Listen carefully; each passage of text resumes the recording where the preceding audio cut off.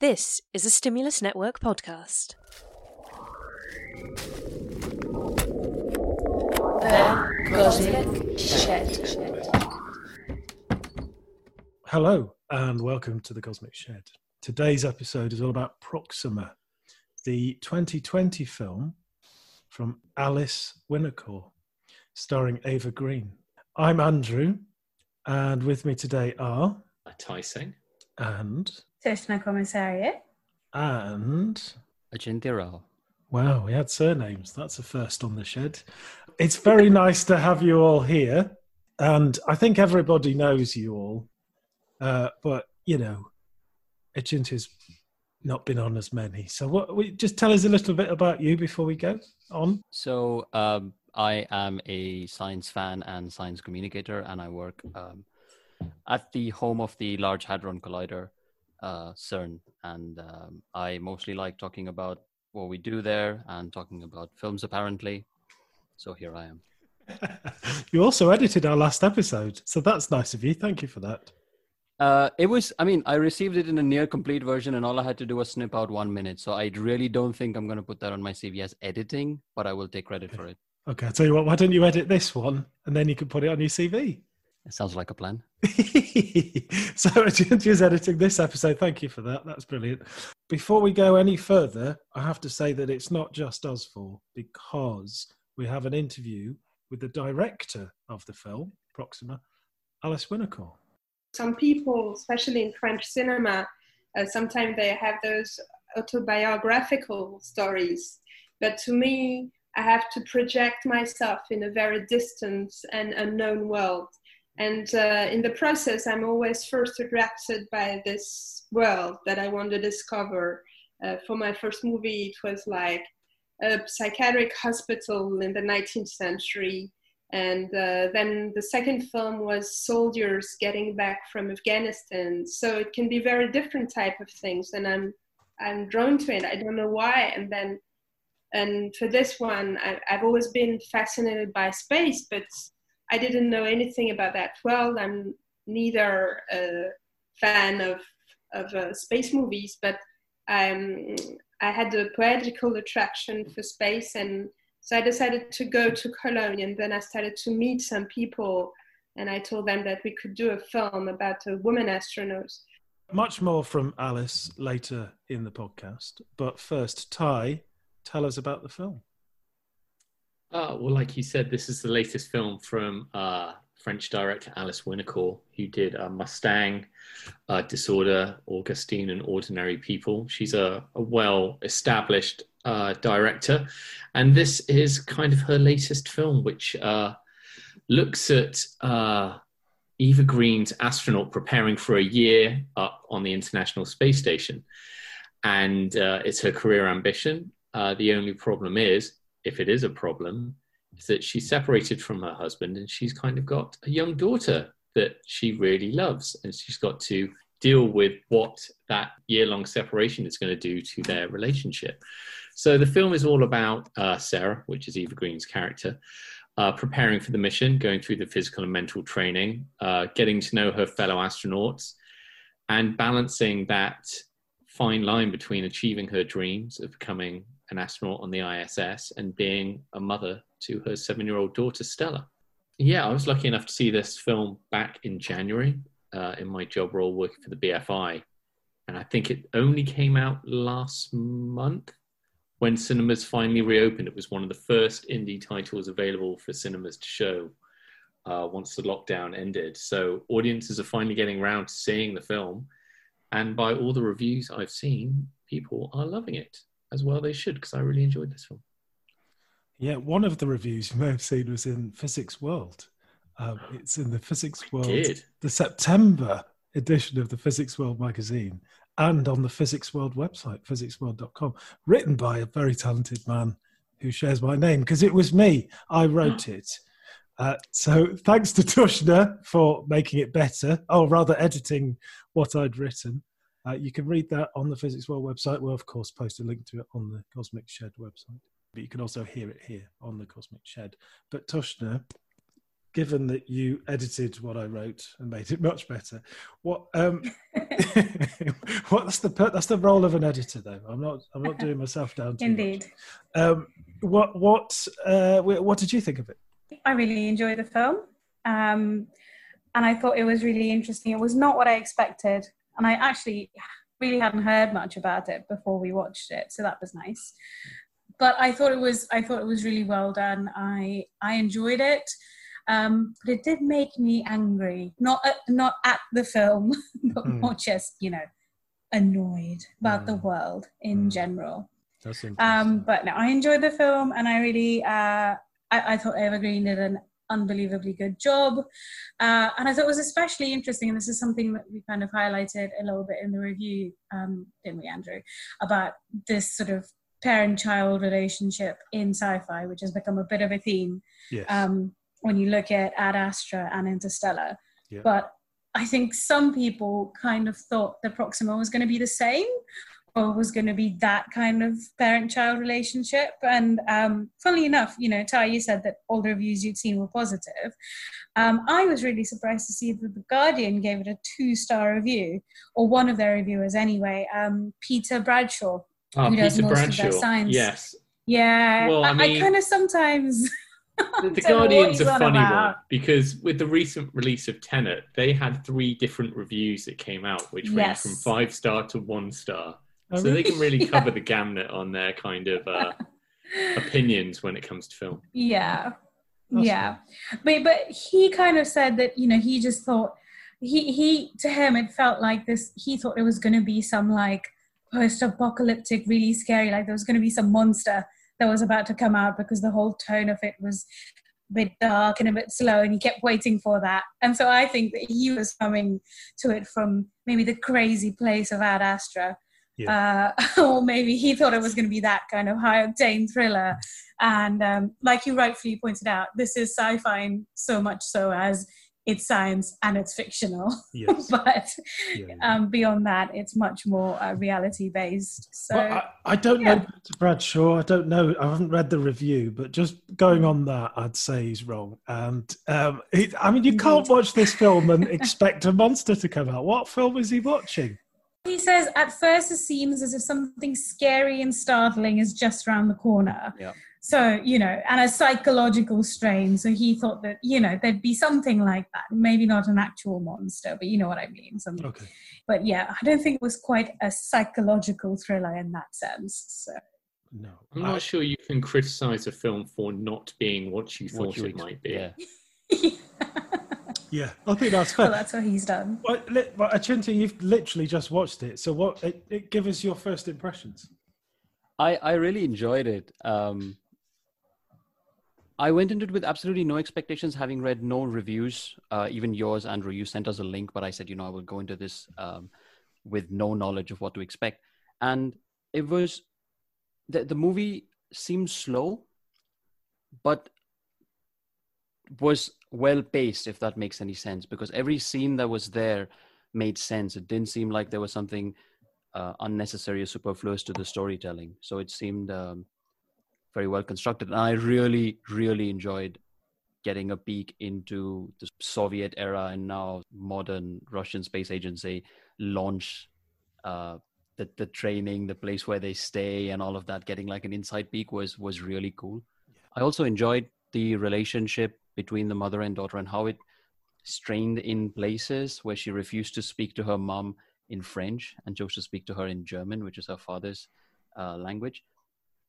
What I found missing, I have to say, and this also was triggered based on reading your review, was the complete lack of friendships, which I know the sort of role that astronauts are in, especially when they're in the ISS, there's isolation, loneliness component built into the job.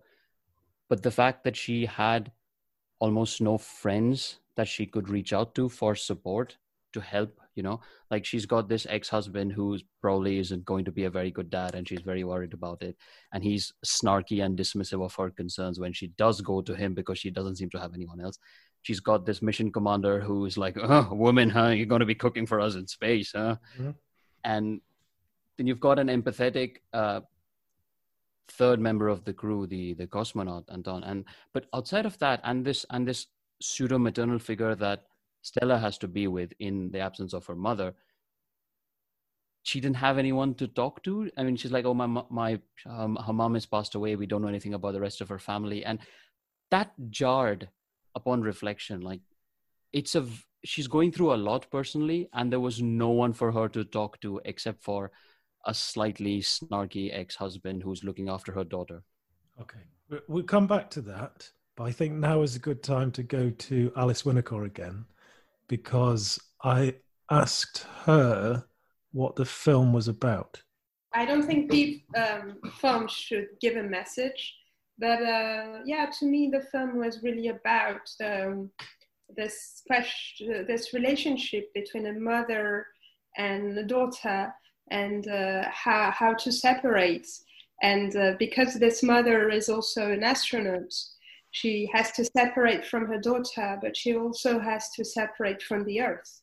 So, and how hard it is to separate from, because I think you belong to this planet. And I think, to me, there was a poetical thing about the relationship between those two things. There was a poetical parallel between those two things, that she was an astronaut at the same time. So, for Alice, the film is at least in part about separation. Does that make you feel better about the lack of friends? I don't know, because separation doesn't necessarily mean isolation in that sense to me. You could explore those themes without necessarily being completely lonely. So I guess there was some overlap in that telling, but there needs to, I guess the bonds that she was trying to explore in the movie were Sarah's bonds to her daughter, and then sort of Sarah's bonds to Earth, as she then expresses later on. For Sarah, being a single mum and being an astronaut probably takes up all her time. Like, that is probably her life. And maybe she just doesn't have those kind of close friendships, or she just doesn't maintain them, because really managing those two things, that's it, that's her world, and which is why maybe even the loss of Stella and the breakdown of their relationship, and even that was so beautifully done, because it was so subtle, it was so sort of slow. I think one of the bits that really hit me was like when Stella starts developing that crush on that neighbor boy, or that boy who plays downstairs or whatever. You could just imagine how much she would have wanted to talk about that with her mum, or how much her mum would have kind of wanted to know that, and that she, like, it's not like they ever really talk about that, even when they do have their little catch up at the end. And so there's so many little moments like that. So I think Sarah's world is Stella and being an astronaut, and that's it. That's all she has time and space for. We're meant to see, but maybe it is isolating trying to be an astronaut and a parent. And that's it, Yeah, I buy that. It's just sometimes you have close friends that you don't stay in touch with all the time, but they're there. But I guess my point is that it would go against the grain of the storytelling of the film to sort of introduce random. Indeed. Yeah. So there is a question mark about the film, which I think we both had, Toshna, when we watched it, which we'll leave towards the end of the podcast, because it is a major spoiler and I want people to be able to listen. But you said when you talked about it originally that it made you angry. So without giving away the spoiler, Sarah makes what seems like a bit of a crazy decision. She does something that seems like, why the fuck would you do that, kind of thing. And that was all of our initial reactions, almost like, why would you do that? But then the minute I kind of thought about it, I realized that she almost had her arm twisted into doing that if she didn't want to completely and absolutely leave on a really negative note. And the more I thought about it, what I realized is that throughout the film, genuinely, she's failed. She's failed by all the people around her, but more than anyone, initially, it's very easy to hate on Mike, was that his name? Matt Dillon's character, Mike. Yeah, Commander Mike. And he is really awful, but he's kind of almost awful, and then he kind of gets a little bit better, and it's not even about him. Really, the character that I wanted to punch in the face at the end of the film was the husband, because he is just like, okay, I get it, he's taking care of Stella and she's not completely fallen apart and hiding in her room, and he's managing to feed her and keep her alive. But in every other sense, so many of the things, the reasons why that relationship between Sarah and Stella deteriorates is because he isn't there encouraging it and supporting it. Like when she phones, and instead of encouraging Stella to talk to her mum when she's feeling a bit stroppy, he's like, oh, she doesn't want to talk to you. We can't organize our lives around you. Yeah, maybe you could for 10 minutes that day for your ex-wife who's going into fucking space next month. Or maybe you could make sure you catch your flight on time so that you don't miss all your connections, so that, she gets the chance to see her daughter. He was just so useless right up to the end that I was just like, and so starting with him and then all the people around her, she is kind of let down by them all, and it's a battle with her against all of them, and that was the anger and the frustration that even though she's doing this amazing job and she's going to be this kick-ass astronaut in space for a year, she still has to deal with all the shit that women have to do. Yeah. I think that's the thing. Definitely for me, that was a frustration. Well, as I say, the decision we'll come to at the end of the podcast, because there was Alice has a very good answer to why that happened. But my frustration was that it wasn't showing. And this is, again, I guess you're going to shout at me now, Ty, for being cross with the film, because it wasn't what I thought it was going to be. But I wanted her to succeed more in both of those things, and that's not what the film is. The film isn't telling that story, but I found that frustrating when I first watched it. Having spoken to Alice, I no longer found it frustrating, and maybe if I hadn't spoken to the director of the film, I also might have come round to that way of thinking as well. I just wanted to peek behind the curtain of writing a review for people, if people don't do that. So I wrote in my review that Matt Dillon played, I didn't use this word, but played the wanker Mike all too well. And Tushna changed that to say that he played imperfectly. Now, can you tell us what your thinking was on changing those words? It was like a near perfect characterization of this awful boorish man who, there's a few other bits in the film that, Sarah wasn't initially meant to be the one as part of that team. And I think we're led to believe that there was another man who was meant to be part of that team. And so she comes in later in that, and Matt's character is he's so sort of self-assured and just feels like he knows everything and everything that is going on. He played that character to such a T, and he played that character that he plays in sort of other much more serious films, the dickhead character, the douchebag. Yeah. Only he managed to extend that really well to being an astronaut, showing that you can do any job in this world and be a complete douchebag. You can get the very top job in this world, or at least in some of the countries in this world, by being the biggest, most ignorant moron to walk the earth, apparently. Indeed. And also the UK. So I was worried about, not worried about, but I was sort of perturbed by the boorish behaviour of the other astronauts. I like to think of astronauts as being better people than that. So that's just because you've met some really nice astronauts, isn't it? Is that what it is? It might be. I've just met the nice ones. Yeah, I think that might be the case, because when I spoke to Alice Winocour about it, this is what she said.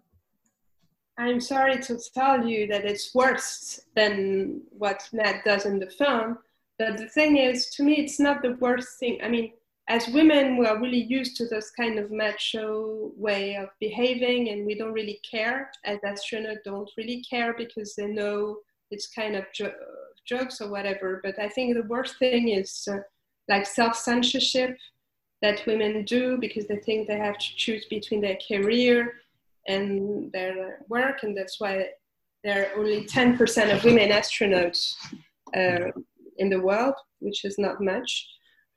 I think it's because they don't dare to dream that women don't dare to dream that they can do that kind of job, and that they think if they want children, they have to choose between the two. So the whole story is a story of liberation that the film shows. It is very hard. It is harder for women because you have to do the same task as men and a little more to prove that you're capable of doing and that you're credible in that world.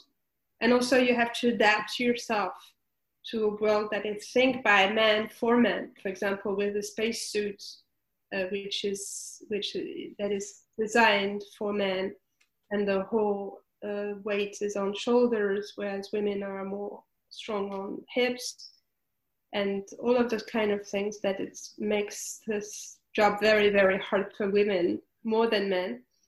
But still they can do it, and I think it's a story of liberation. First thing that came was the idea of this woman astronaut, and I felt that it could resonate with other things, and then I realized that the thing I wanted to talk about was this very complex relationship between a mother and a daughter, and also that you never see superheroines in films with children, because if there is superheroines, there's a lot in Gravity, in space, but they don't have children. But in real life, all those astronauts I've met, they do have children, as you see in the very end of the film with those pictures. So I thought, I don't know why cinema had remained silent about those questions, and so I thought, I had to change the perspective and tell the story from this point of view.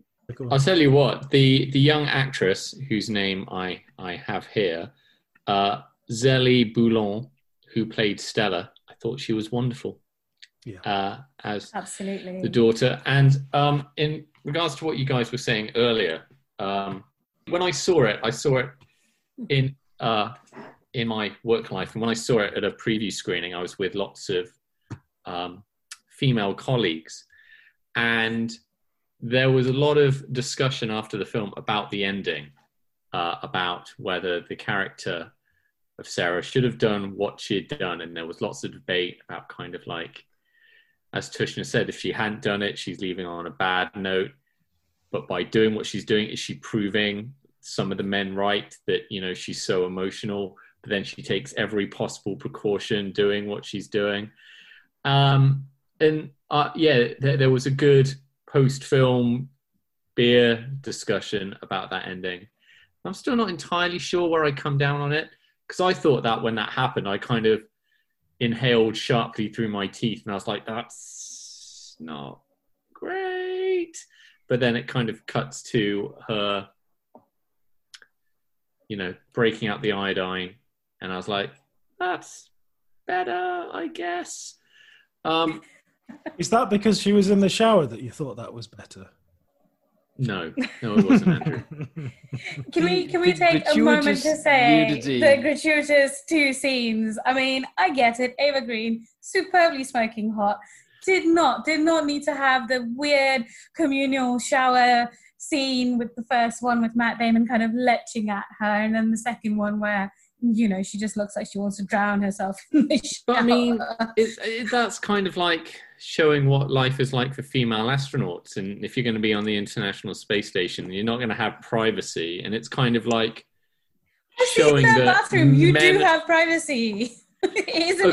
Privacy is at a more of a minimum. So you're going to have to put up with, you know, some people being dicks. And I think that kind of sets the scene for, you know, some of the challenges she's going to have to go through.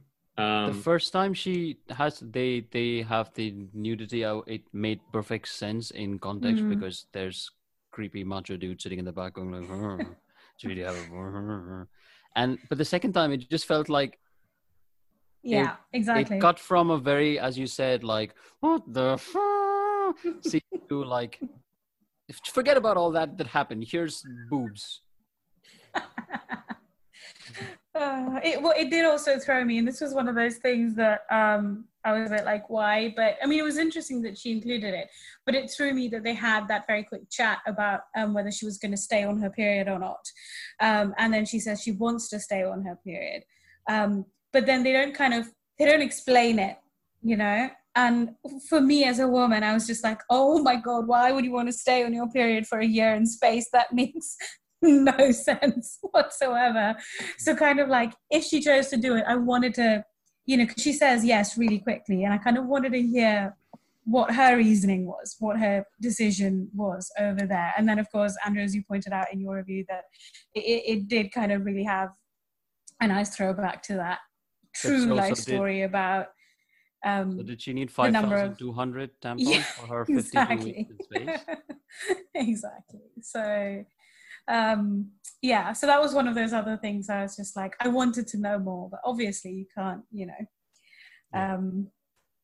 Andrew, did you ask the director about that? Well, do you know, I was going to, but I had a short amount of time and I felt too embarrassed to ask that question. So I asked this one instead. How did you manage to get to film in Star City, and how cool was it? Yeah, I felt, I mean, I didn't want it to have this documentary look. It's more like, I really wanted to have a kind of emotional story, a cinema story, and I wasn't obsessed with the realistic look of things, but I wanted to film in those places that were unknown. And to me, there was something exciting because it was a kind of something really virgin, like not any film had been shot there. So it was like first images of a place. And when I went to Kazakhstan, where all the rockets leave the Earth, now there is SpaceX, but at that time it was the only place to leave the Earth. Of course, there is it's a very emotional place. And of course, to shoot there was something very inspiring also for actors, Matt Dillon, Eva. There was something exhilarating about the whole adventure of the movie. Also, we were like astronauts meeting, you know, people from different countries. When we had the crew in Germany, then we had to leave them and then meet the Russian crew and then meet the French crew and meet the Kazakh crew. And we had German actors. And so it was like really like the experience of, and we did a lot of job with the production while I was writing to get authorization. I had the support. I'm really thankful that I had the support of the European Space Agency. And I told them, there are so many NASA movies which shows the work of NASA that we need one to show European Space Agency work and Russians. And because of course, people, when they think about space, they think because of the films that space is American. Yeah. This idea of conquest and also this idea of viral. But the thing is that there is other space agencies. And also at that time, Americans were living from Kazakhstan, and they spent more than a year in Star City. I mean, they have a bigger pool in Houston, but when it's time to leave Earth, they have to deal with this Russian technology and to learn the Soyuz and how it works. So, that was my point about shooting there. And also, my name is Russian. I studied Russian at school. And I'm really, I love, I feel really close to this culture. I mean, I love the thing that there is this abandoned spacecraft and this thing. I think it's really poetical. So I was happy to go to shoot there. as gratuitous as the beauty of the scenes in the shower were, there is some beauty in the film which is totally deserving to be there, which is the filming at the Baikonur Cosmodrome. And all of that stuff is just gorgeous to look at, isn't it? I mean, we all nerded out on that, right?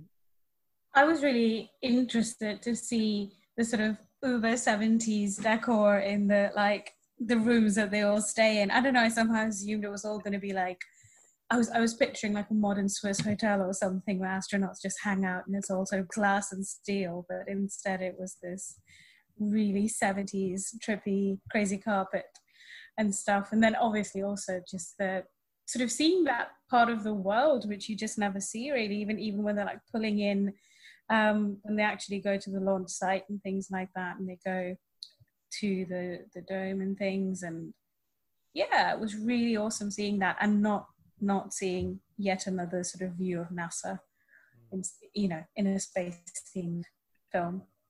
So she did mention that, didn't she, Andrew, when you interviewed her, that she wanted to tell the story of sort of other space agencies because of the sort of monopolizing of the American view of space.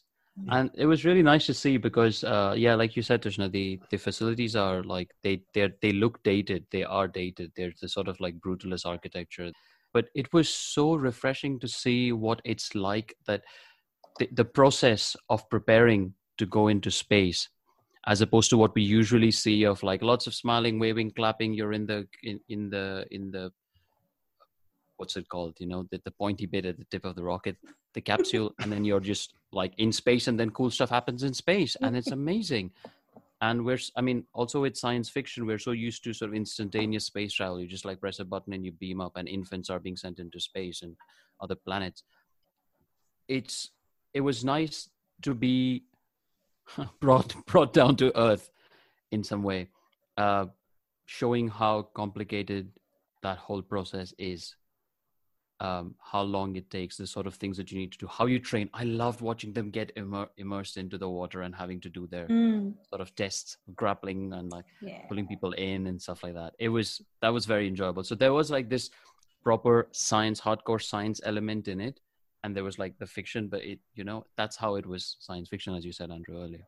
It wasn't science fiction. I really like that little camping trip. Why did they do that? I've forgotten now. But they had that like little overnight camping trip. Is that meant to be like if they land somewhere and then they have to trek through a forest? What was the reason behind that? Does anyone remember? Achintya?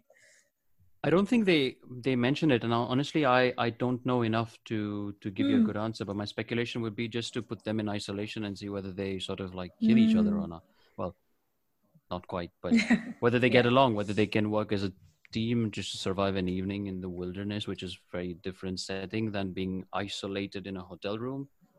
True, that was one of the nicer scenes. Yeah, but isn't the purpose of that scene for, as it's a while now since I watched it, but isn't the purpose of that scene for Matt Dillon's character, Mike, to appear more handsome? I mean, better as a human being.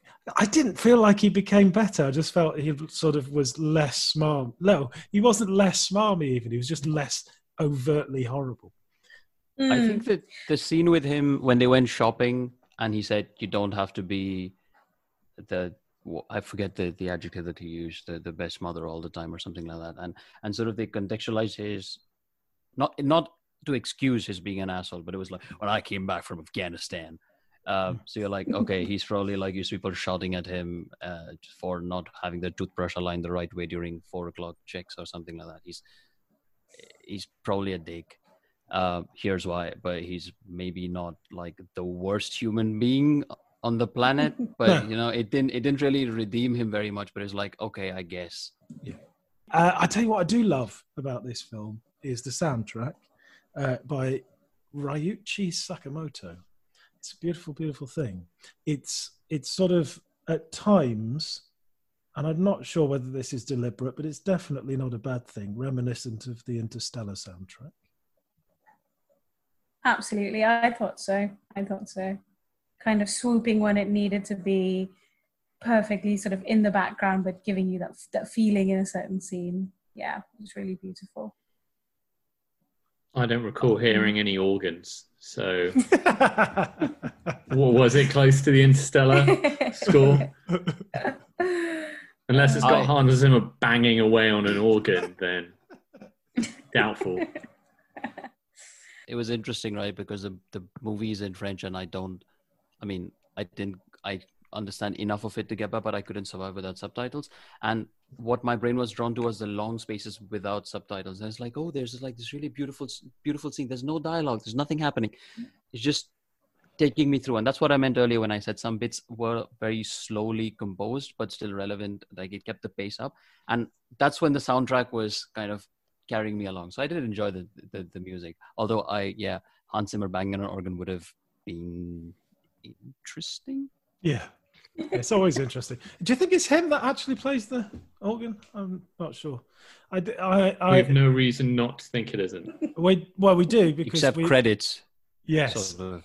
I'd also listen to the episode that we did with the producers of Planet Earth 2, and you'll get a little hint at why I might doubt that. So, I really, on first viewing, I didn't love it, but I nearly loved it.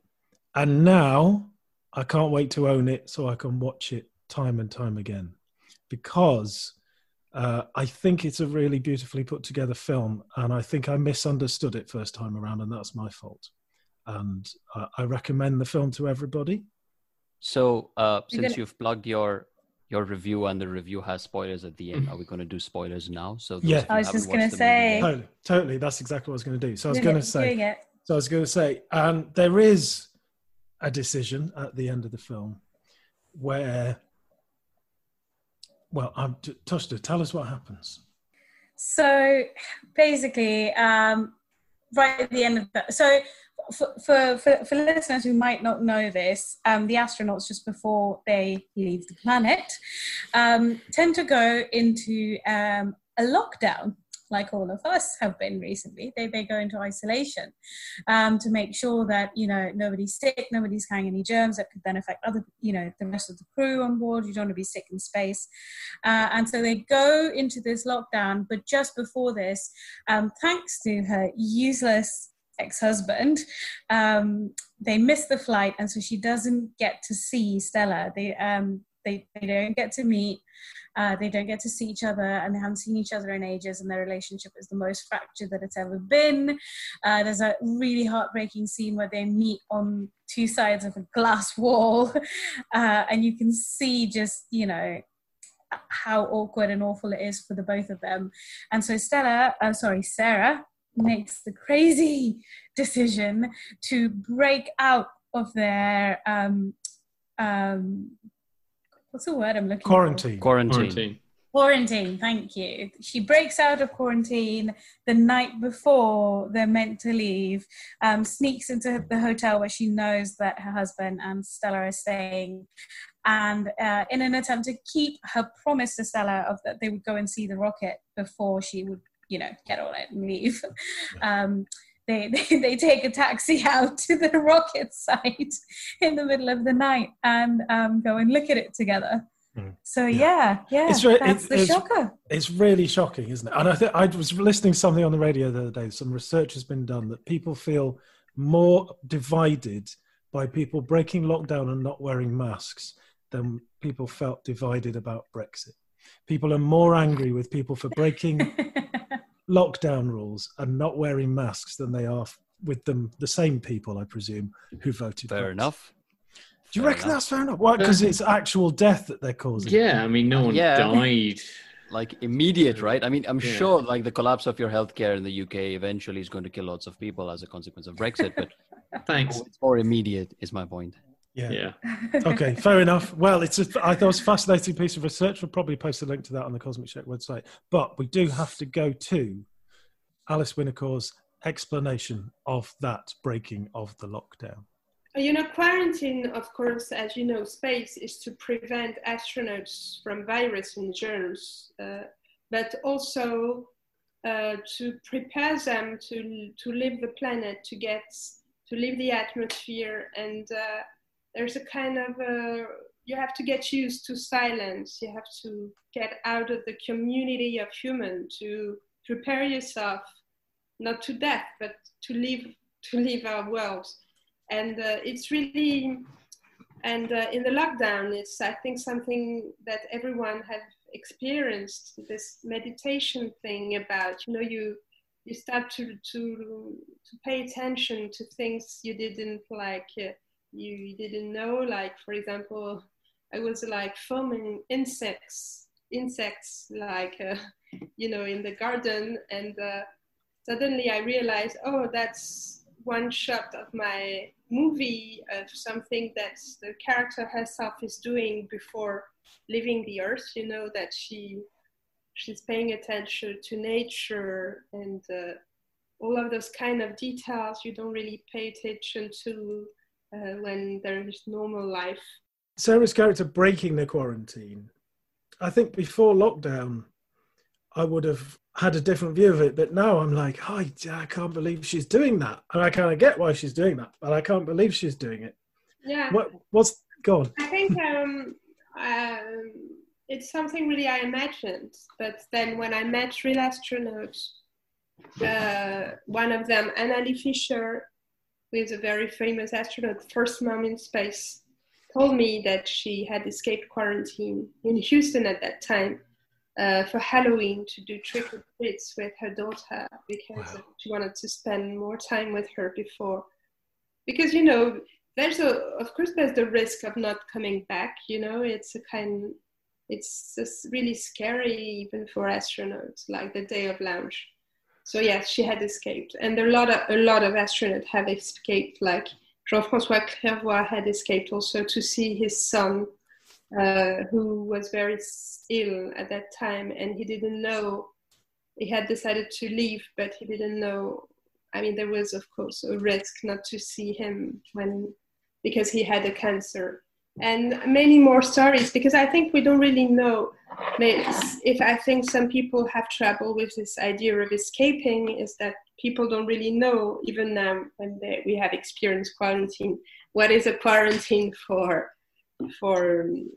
astronauts. It's not like a kind of prison. It's more something like, if there is guard, it's more like to prevent from journalists. But of course, astronauts don't want to leave, you know, it's just like, and it's very hard not to see your family. So a lot of them do this. So having read her response in your Physics World review and having listened to it again, I didn't see it initially as the sort of like, oh, it's the woman being emotional and breaking things. I saw it as like some sort of desperation, like a very human desperation.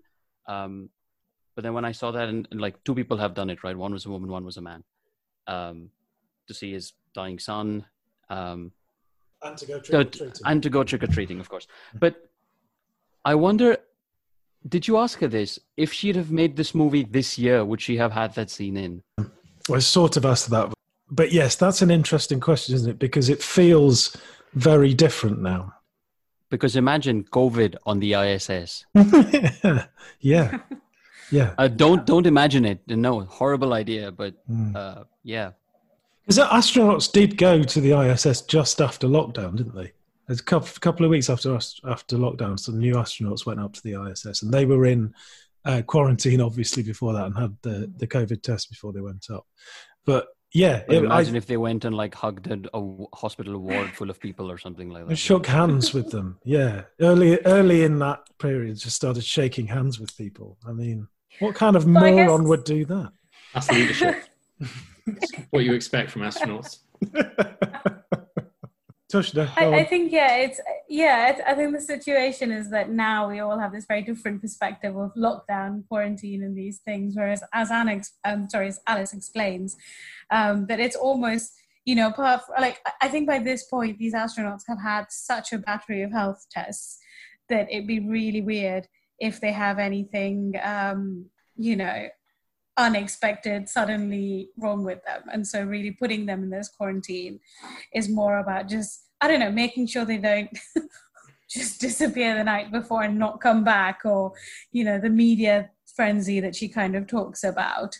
and sort of keeping them caged in and away from all of that. So I kind of, it feels, I know, bloody journalists. I think it feels less shocking now.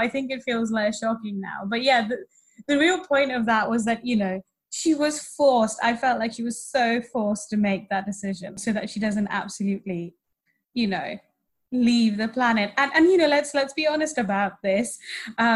There's a very good chance that, she doesn't come back, that none of them survive this mission. It's a year in space. That's a lot can go potentially horribly wrong. So I understand the severity of the decision that she had to make, and the fact that she really wanted to, make sure that she had a really good sort of final evening with her daughter. And also, do you know what was really cute? That right at the end of the film, this is when they're actually on the launch pad and that she'd been teaching her daughter all the steps of what happens and how the takeoff goes, and the daughter was reciting. I love that scene. It was so beautiful. Touching. It was so lovely. It was so great that she was so involved with what her mum was doing that they'd always talked about it. It wasn't just this mummy's doing a scary thing, and so I don't think that they'd have had that same moment if she hadn't done what she did. I'm glad she did it. So now that Ty's had a few drinks, and since you're the only one who saw the movie before the world went into this sort of weird lockdown, how could you contrast the reception? Because you're the only one of us who saw the movie before everything went to shit. Before everything went to hell, I think the response was that, it was less about breaking quarantine and kind of proving anyone that doubted her right. So it was less about the quarantine and more kind of look, you're doing exactly what people thought you might do because you're a mother and therefore you're emotional. The quarantine aspect was important, but it was more about her almost proving her doubters right. And you can read into that any way you want. I think, she takes steps to kind of mitigate that, and you can weigh up whether it was worth it or not. I think watching it now, I think there would definitely be a second way of looking at that. Now we live in a coronavirus world. It'd be weird just to see her hugging her daughter, it is weird. And being that close to teammates and going, you're going to get into a capsule with those three strangers. I guess you've been in your bubble for a couple of weeks. Not really weird watching stuff now. I watch anyone hugging and it just is what are you doing? Sort of a thing. It's so weird. So weird. I hope we get out of this one day. It's horrible, isn't it? Imagine, how have we got in the space of, I know how we have, but we've got to a point now where watching people being friendly with each other is upsetting and disturbing. It's really, really bad. So a little while ago, we had a sort of article in Physics World in the lateral thoughts, which is the back page, the sort of slightly humorous things, in which someone talked about how strange it is that the first Apollo mission, when the first three astronauts came back to Earth, that they quarantined on their way back, that they were made to quarantine because at that point people were bugs. Exactly and that that's looking at it in reverse too now. So maybe and then I started thinking about so if the whole if we had a 28 days kind of scenario, then the people probably on the ISS would be the only ones to survive. And then that reminded me of the truly awful teen sci-fi TV series called The 100 or The 100. Oh, yeah. Ty, have you ever watched this? No, my brother's a big fan though. I know he's watched it. Yeah. Oh gosh, it kind of, I really like the premise, which is that there's nuclear war and all life on Earth gets wiped out, and the only people survive are the people who are on space stations, and then there's multiple space stations, and somehow they join them up in space, and so you have these people who live only in space. But it's got to that point now where the radioactive waste on Earth might have finally died down. So in a bid to save humanity, what do? They send out 100 stroppy teenagers and see if they survive. That's the plot of the 100. That's brilliant. What could go wrong? You've saved me watching it. Thank you for that. Because there's I somehow survived the first season and then I gave up. There's so many things to watch at the moment. I mean, like the Mandalorian 2 trailers. That's Indeed, great. That little. I didn't say that because I'm not cool enough. That little moment in the trailer where, Baby Yoda does the thing. It's just brilliant. I mean, I cannot wait for that. It is too good. Am I going to be kicked off all subsequent episodes of this for saying I have no idea what you're talking about? Chintu is so uncool. To be honest, there's so many things that you're not allowed to talk about on this podcast because you don't know about them. Like, you don't know that Discovery is really good Star Trek, for example. Is it, though? Is it? That's, I'm afraid, all we've got time for. Actually, I should be nicer to you because you're editing this. So, getting back to Proxima and Mums in Space, have you seen Away? No. I haven't caught it yet, unfortunately. Yeah. What did you think of it, Andrew? I've only seen the first episode. Couple. Yeah, well, just one so far, and I like it enough to carry on. I think Hilary Swank's great. I enjoyed her in I Am Mother. Is that what it's called? Oh yeah. Yeah, I watched that. Yeah, and it's about space, so that's good. But there's a thing in it which is linked, apart from just the mum in space thing. The character who's called Emma Green, I think. So that's another. So you're thinking of Eva Green? Yes, I know. I'm not. She's called Emma Green. I'm pretty sure, or maybe she's not. She's called Emma something. Anyway, she goes to leave her daughter for 3 years. 3 years. That's. I mean, honestly, I leave Lyra, my daughter, for a night, and I'm like, this is enough. Yeah, but she's not a teenager yet. This astronaut could be getting out early. Daughter's just about to hit 14, and she's like, "Fuck it, you when you're an adult." I'm gone 3 years, yeah. 14, no, probably like 12 and a half to 13. 12 and I'm out. Yeah. Don't ruin it for Andrew. Let him enjoy it while Listen, this has been wonderful. Thank you so much for joining me, Chintu, Tai, and Tushna, and thank you, of course, to the wonderful Alice Winocour for the interview. And if you'd like to read more, then do go to physicsworld.com, where you can find pretty much the transcript of what you've just heard. Not our bits, just the bit that Alice said. And thank you very much for listening. The Cosmic Shed. Science fact. Science fiction. And everything in between. This podcast is brought to you by the Stimulus Network. We need to come back to Ty. Ty hasn't spoken for ages. Ty, tell us something else. Beautiful segue. Beautiful. I see why you're a professional podcast producer. I've started reading Dune. I'm really enjoying that. Okay, right, that's good. That's irrelevant. Right, listen. Sorry. That's it.